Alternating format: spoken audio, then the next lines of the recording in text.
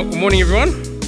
We're back in Philippines. So if you've got your Bibles, if you can turn with me there.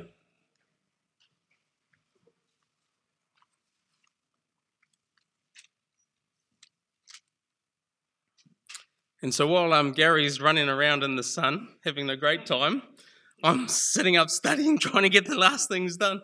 But yeah, it's fantastic. He's already stolen my sermon in the first few things that he did for his intro, so that's how things go sometimes, isn't it? But we're looking at Philippines, and Gary did the intro last week, and then this week we carry on from verses 3 to verses 8. So just before we start, we're going to be talking a lot about this. Well, Philippines does talk a lot about joy and about him rejoicing, and it's mentioned quite a few times in the book. So the word joy, as found from MrDictionary.com, from MrGoogle.com, states that it's a feeling of great pleasure and happiness. Okay. And then from MrWikipedia.com, as you can see, I've done lots of research this week. So from MrWikipedia.com, it says, joy is an emotion in response to a pleasant observation or remembrance thereof. The reason for a joyful reaction is usually that some expectation or need has been satisfied. Joy is usually expressed by a smile, a laughter, or exclamation of joy. In Hebrew, it's called sameach, and sameach is like, it's an emotion that comes up that you can see. So when you say someone's sameach, it's not just a theoretical thing, it's something that you will see from someone. It'll actually come through them, and you can pick up that they're joyous. So that's the Hebrew side of things. But for many, joy can come in like lots of different forms. So when you think of joy, it might mean all sorts of different things to each person. For some of you, it may mean what you can do with your money. So for my workmates, for example, joy is winning lotto. If they win lotto, joy to them is like having that money to be able to do whatever they would like to do with it. That's what joy is. If only I could win a certain prize or get a certain thing, then I'll be joyous. That's what joy is sometimes for them. For others, it might be the assets that you own. Joy for you is held in the asset, that prized possession that you have. And when you have it, that's great joy. It may be in the power or the influence that you have over others. Maybe that's where you get your joy from. It might be in the career that you have or the place that you're wanting to get to. Maybe if you get to that position, then you'll have great joy. For others, it might be the recognition of who you are.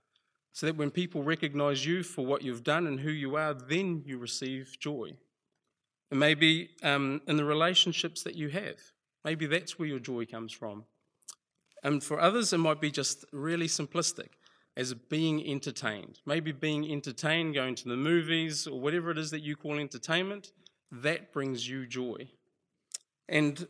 Or all the things that are around us, all the pleasures and the things that surround us. Maybe that's where you get your joy from. Where is it that source of joy comes from for you? But as Christians, and only as Christians, we have a source of joy that is far greater than all the world can offer. The problem is do we live it like that? Is that we do have this source of joy that only believers can have? And as we start, I'm going to ask you a question. On a scale, if negative 10 is over here and positive 10 is over here, if negative 10 is that you're really, really unhappy, and then positive 10 is that you're really, really, really happy, where would you place yourself on that scale? Now, I'm not talking about the joy as in like what movie did you see last night, or what was the last joke you heard that gave you joy, but if you were to look over the last year, where would you place yourself on that scale? From negative 10 to positive 10, where would you place yourself? Just have a think and just pick a number and place that number on that scale. Where would you say that you are from negative 10 to positive 10? And, the next question following that is your life evidenced by the mark that you put on that scale? So if you put yourself really highly and say, yeah, look, I'm a real joyous person, would other people, if I went to saw people that you know really well, would they place the mark that you just placed on yourself in the same place? Because that's the thing. Joy, like sameach, is an emotion that comes out. People will see it. You can't hide true joy. Will people, and where are you at in that scale of being, or how joyous are you? And you know, the sad fact is that we often find unbelievers far more joyous than Christians. That's the true fact. You'll often find unbelievers have far more joy than believers do. And yet their joys comes from pleasures that can only come from what this world has to offer. And yet they have great joy and zeal and excitement of life. And Christians, they can often, or for Christians even, they can often become people who draw us to them because of their zeal and because of their excitement of life. And we get pulled towards seeing their joy, and we think that that's where joy is found because they are so happy in this zeal of life. And it may also be that we would rather see a sports game or go fishing or do some other form of entertainment above what the church has to offer, because that's more fun. That's where we find joy. That's where we see so much joy. And sadly, many Christians see examples like this, like sportsmen, things like that. Many people see the adventures, sports got people, those kinds of things, as the place to get your source of joy from. And often, even we as Christians do that. And and they have that for their own lives. But now I want you to turn to Philippines, if you're there now, which is great. And I want you to consider the words from the Apostle Paul, who was the happiest man in Rome, who was sitting in a Roman prison. Okay, so let's read from verse 3. It says, "I thank my God upon every remembrance of you, always in every prayer of mine, making request for you all with joy, for your fellowship in the gospel from the first day until now, being confident of this very thing, that he who has begun a good work in you will complete it until the day of the Lord Jesus Christ, or the day of Jesus Christ, just as it is right for me to think this of you all, because I have you in my heart, inasmuch as both in my chains and in the defense and confirmation of the gospel, you are partakers with me of grace. For God is my witness, how greatly I long for you all with the affection of Jesus Christ." Question: where does Paul get his joy from? Okay, there's so much in the book of Philippians. It talks about what we're talking here in verse 4, the prayer that he prays with all joy. In verse 18, it says that he rejoices that Christ is proclaimed. In verse 25, Paul will remain for the Philippines' joy. He's got this conflict between himself. He says, I'd want to be home with the Lord, but I know it's more joyous for you that I remain. In chapter 2, verse 2, he asks the Philippines to complete his joy. In verse 17, he says he is glad and rejoices with the Philippines. In verse 28, he sends Epaphroditus, is that how you say his name, that the Philippines may rejoice. And he tells in verse 29, he tells the Philippines to rejoice, and Epaphroditus with joy. He tells the Philippines to rejoice in the Lord in chapter 3, verse 1. In 4, verse 1, he tells the Philippines that they are his joy. In verse 4 of chapter 4, he tells the Philippines twice to rejoice in the Lord. And then in verse 10 of chapter 4, he rejoiced in the Lord at the Philippines' concern for him. So there's lots of rejoicing from Paul in prison. So where does Paul get such joy from? Where is the source of joy from inside these prison walls? Well, we know it's not from his money or from his assets, because he's stuck in prison. His joy isn't coming from those things. And it's definitely not from being entertained or by the pleasures that are around him being stuck in a cell. But maybe you could think his joy is found in his career as an activist. Maybe he's getting his joy from being an activist in his workplace, what he's decided to do, and that's where he's getting his joy. Or by his power of influence that he has over the Philippines or other churches like them. Maybe that's where he gets the source of this power from to be so joyous. Well, we speak much about rejoicing in this book, but it's only really small in comparison to something else. And that's the source of Paul's joy.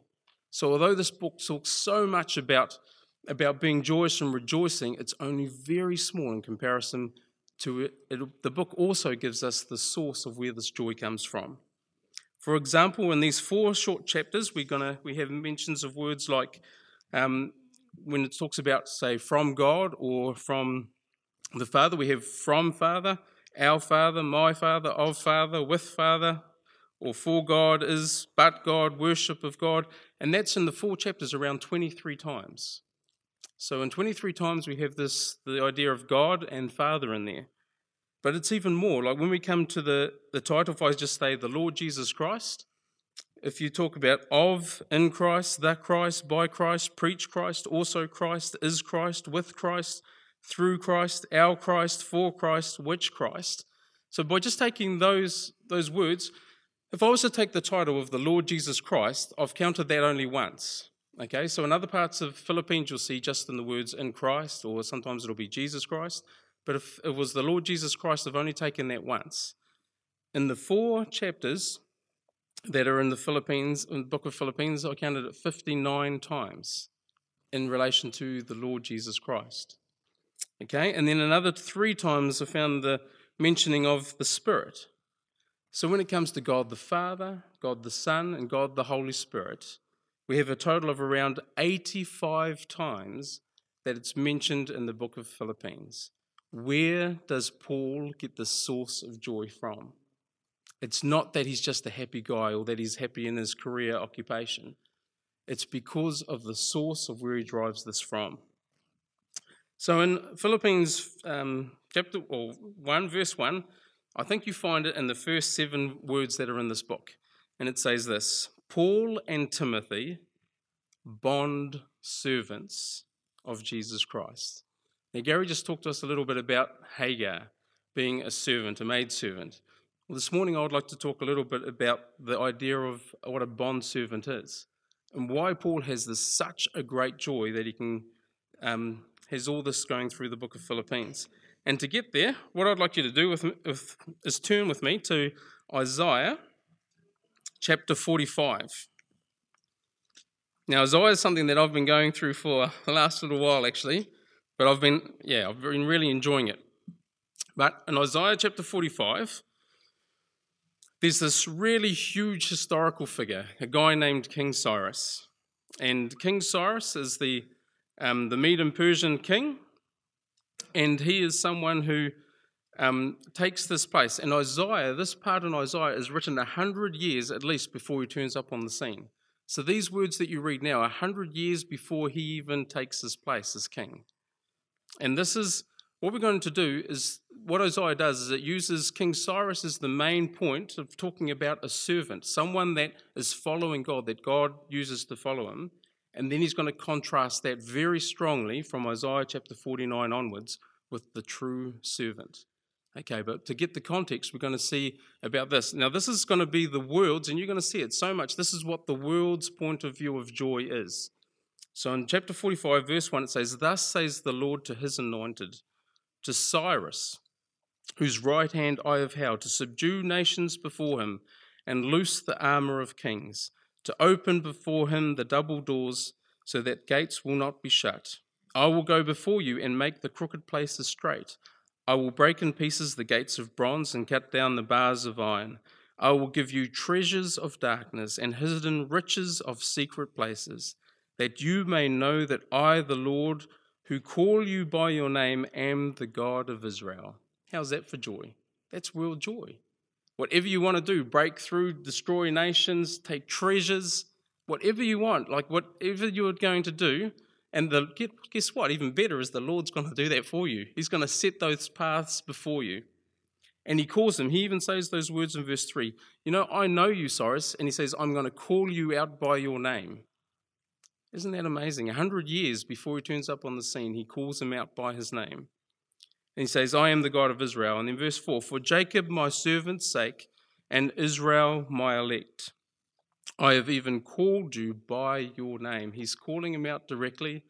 Here's King Cyrus with whatever this world can give. Power, money, the treasures, whatever enemies that face him, he wipes them out. He is an amazing guy. There is so much what we would consider worldly joy, like whatever it is, he's been able to do it. But then look at the second part of verse 4.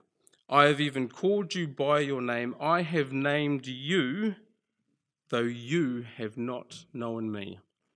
You know, King Cyrus, never further on when we look at him, is named as someone that actually accepted the Lord. He may have, but it's not put there. What he did do is that he put God with his other gods that he did have, and he used God, he recognized God, but maybe he just got put him with the others that he already had in existence. Someone that has amazing joy in this world, so many things, treasures, riches, and yet he never knew the Lord himself. And he carries on in verse 5, I am the Lord, there is no other. There is no God besides me. I will gird you, though you have not known me, that they may know from the rising of the sun to its setting that there is none besides me. I am the Lord, and there is no other. I form the light and create the darkness. I make peace and create calamity. I, the Lord, do all these things. That's King Cyrus. And in verse 28 of the last verse before chapter 45, so Isaiah 44 verse 28, we have God's perspective on who King Cyrus is. And he says this in verse 28. He says, who says of Cyrus, well, he is my shepherd. Okay? And he shall perform all my pleasure. Notice whose pleasure it is. It is the Lord's pleasure to allow King Cyrus, an unbeliever who does not know him, to do the things that God would require of him. And in this, even King Cyrus has great joy. He shall perform all my pleasure. The joy from this side is from God the Father. And he says to Jerusalem, you will be built into the temple, your foundations shall be laid. For me, that's so significant, because in Daniel's prophecy, that's the kickoff point from this statement, which happens in the last book of the Old Testament, in 2 Chronicles, that for the Jewish layout of the Bible, the last verse, the last thing that God said to the Jewish people is this verse, is King Cyrus's decree to restore and rebuild Jerusalem. And then that starts Daniel's time clock of his prophecy until, guess what, who turns up? Jesus the Messiah. There's no coincidence for me. It's absolutely, the more you look at it, the more I study it, the more I'm convinced. And the thing that really excites me is that he didn't use some believer that was really holy that followed God. He used an unbeliever, a Gentile, someone that was a Medo-Persian king, that was all these things to do as the starting of the time clock for the Messiah to come. Now let's contrast that with this servant called Cyrus to the true servant in Isaiah chapter 49. So in Isaiah chapter 49, we suddenly take a big shift, and we're shifting from King Cyrus the servant to Jesus the Messiah. And look what it says in chapter 49 of Isaiah. It says, listen, O coastlands, to me, and take heed, you peoples from afar. The Lord has called me from the womb, from the matrix of my mother he has made mention of my name. And he has made my mouth like a sharp sword. In the shallow of his hand he has hidden me, and he made me a polished shaft. In his quiver he has hidden me. And he said to me, you are my servant, O Israel, in whom I will be glorified. How can this be talking about the Messiah? When it says, what does it say here in verse 3? You are my servant who? O Israel. If it's talking about the Messiah, why would he not say, you are my servant, O Messiah? Or son of that, whichever way you were going to name it. Why does he say, in whom I will be glorified? So if I was to talk to a rabbi about this passage, he would say this. It's not talking about Messiah, it is talking about Israel. Because look what it says. He said to me, you are my servant, O Israel, in whom I will be glorified. How then, if it's talking about the Messiah, would you say this to someone that's like a rabbi that would do it? Because this is exactly what they do. They say it's not talking about it. Look, it says Israel. And you must admit, what does it say? It's saying Israel. So why do I even say that it's talking about the Messiah? Well, in the same passage, we see the contrast between the servant and Israel. Look at me at verse 5. And now the Lord says, who formed me from the womb to be his servant. We're talking about the servant here. To bring who? Jacob back to him, so that Israel is gathered to him. For I shall be glorious in the signs of the eyes of the Lord, and my God shall be my strength. And verse 6, indeed he says, well, it is too small a thing that you should be my servant, to raise up the tribes of Jacob and to restore the preserved ones of Israel. I will also give you as a light to the Gentiles, that you should be my salvation to the ends of the earth. The contrast between verses 5 and 6, the servant is not Israel. The servant is the one that restores Jacob and Israel back to himself, both in verses 5 and 6. It's not the servant. If that's the case, why then would God call in chapter 49, verse 3, "You are my servant, O Israel"? In what way did he name the Messiah? Why would he call the Messiah Israel when he's showing clearly that the servant is the one to restore Israel and restore Jacob? Well, there's two ways to look at it. One is, the first thing is, we're talking about Israel par excellence. You know, like Gary was saying, again, just in the short part that he was saying, that we were separated. Gentiles were set apart. Who was the nation that God was using? Israel. So when it came, why Israel? So when he says, in verse 3 again, "You are my servant, O Israel," it could be Israel par excellence, meaning that all of the things that Israel as a nation could not achieve, one man could. The true Israel, the Messiah. Or the other way to look at it is what the word Israel means. We hear about it all the time on the news, yesterday hour, all the time in the news, in and out. What does the name mean? You hear it so often. What does Israel mean? It means a prince with God. That's the meaning of the name Israel. So in either way, whether you take it as being in this verse that it's talking about the person, that what the nation couldn't do, being Israel par excellence, or whether you see it as the meaning of the name, a prince with God, this is the Messiah that it's talking about, who will restore the servant, who is the servant who will restore Israel. And then in verse 6 he goes, "It's too small a thing that you would restore only Jacob and Israel. I'm sending you as a light to the Gentiles, to be the salvation to the ends of the earth." And that's the servant. That's the part. Now turn with me to Isaiah 53. And from chapter 49, as we carry on, it's all talking about the Messiah. And we get all the way over to Isaiah 53. Still talks about the Messiah, but I'm just going to jump in at verse 10. And we're going to see something else. Isaiah chapter 53, verse 10. And this is when talking about the Lord Jesus on the cross. And look at whose pleasure it is that this would happen. "Yet it pleased the Lord," this is the Father, "yet it pleased the Lord to bruise him," to bruise the Messiah.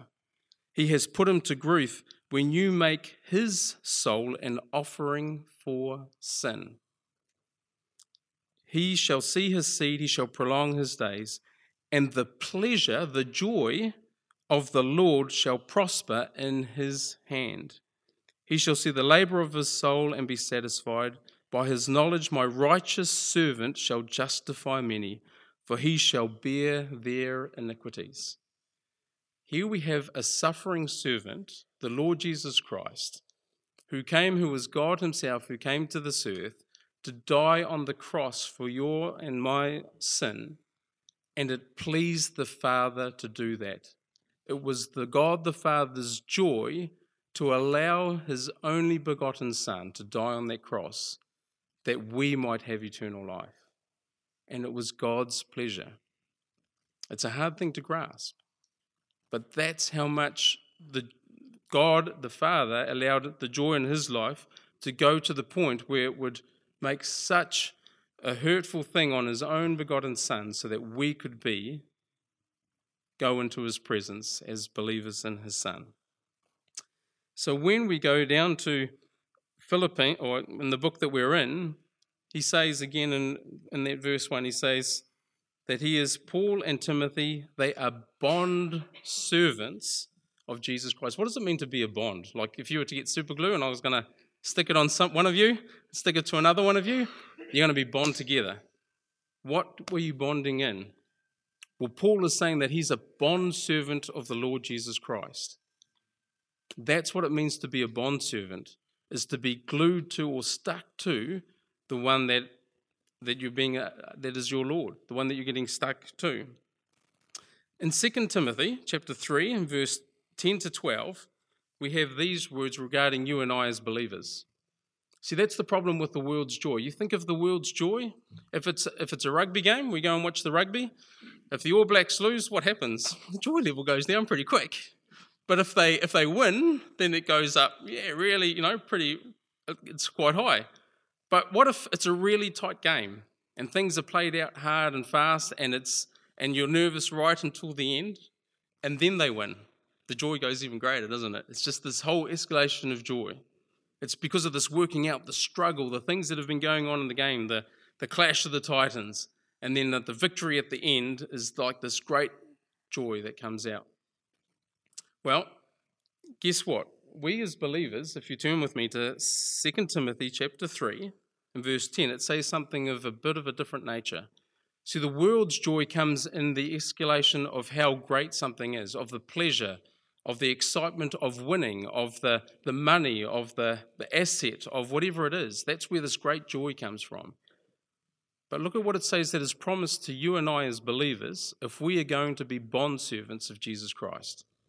Look at 2 Timothy chapter 3, verse 10. It says, "But you carefully followed my doctrine." This is the same guy speaking, Paul. "Manner of life, purpose, faith, long-suffering, love, perseverance, persecutions, afflictions, which happened to me at Antioch, at Iconium, at Lystra. What persecutions I endured, and out of them all the Lord delivered me. Yes, and all who desire to live godly in Christ Jesus will suffer persecution." You know, that's the promise to believers. If you are really going to be a follower of the Lord Jesus, you will suffer persecution. And I think this is such a statement that people take wrong. This is what a lot of Christians think persecution is. So if I go up to Joe Bloggs on the street and I go up to him and I say, "Look, Jesus, you're going to hell. Jesus died for your sins, you're going to hell, and you just give them that kind of gospel, and then he turns around and goes, and starts rebuking you back and doing all these things, and you go, "Yes, look, I've been persecuted for Christ's sake." That's absolutely wrong. You've just done something completely foolish.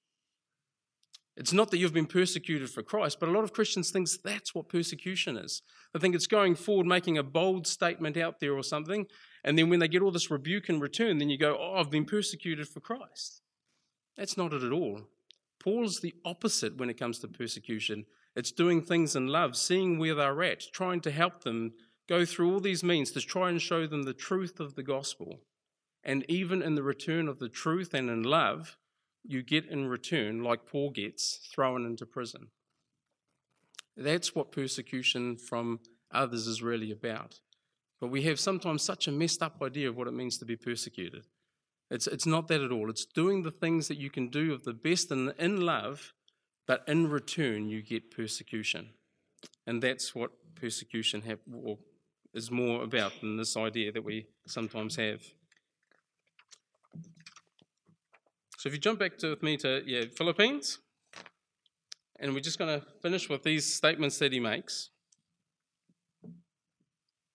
So when it comes to finding this joy, the real question is, where does Paul, and we know that he gets it in the Lord, but how do we as Christians receive this joy? How can we be joyous when it's not about our circumstances, but when it's to do with being persecuted because we're doing good for others? What does it mean in this joy? Well, look at me in verse 3 of Philippians chapter 1, verse 3. It says, "I thank my God upon every remembrance of you."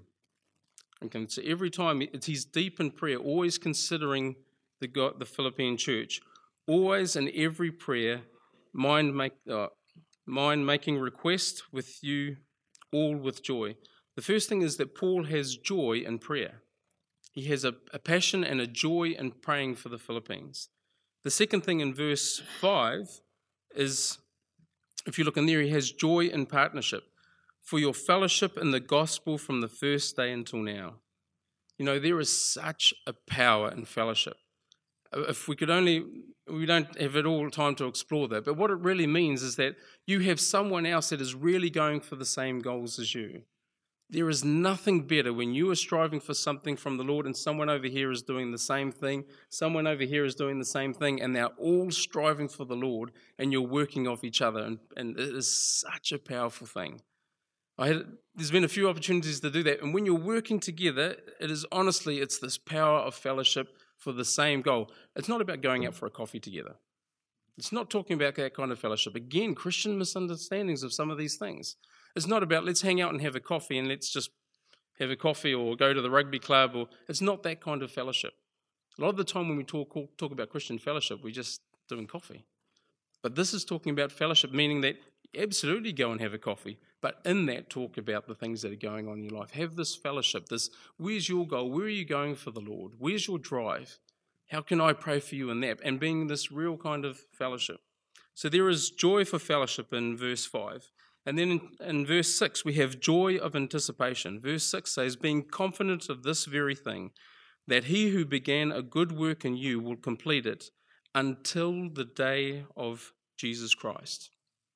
Meaning that the work that is going on, and as you're going for God together, you know that if you carry on in these things, yes, some may fall away, but God will do it. It's His work, it's His completion. You know it's going to happen, and you have this joy so that even if you're in prison, you know that the Philippines are charging on in the Lord. And that gives you great joy and your boldness as you see them charging for the Lord and them charging for the Lord, and you're all together going for the same goal.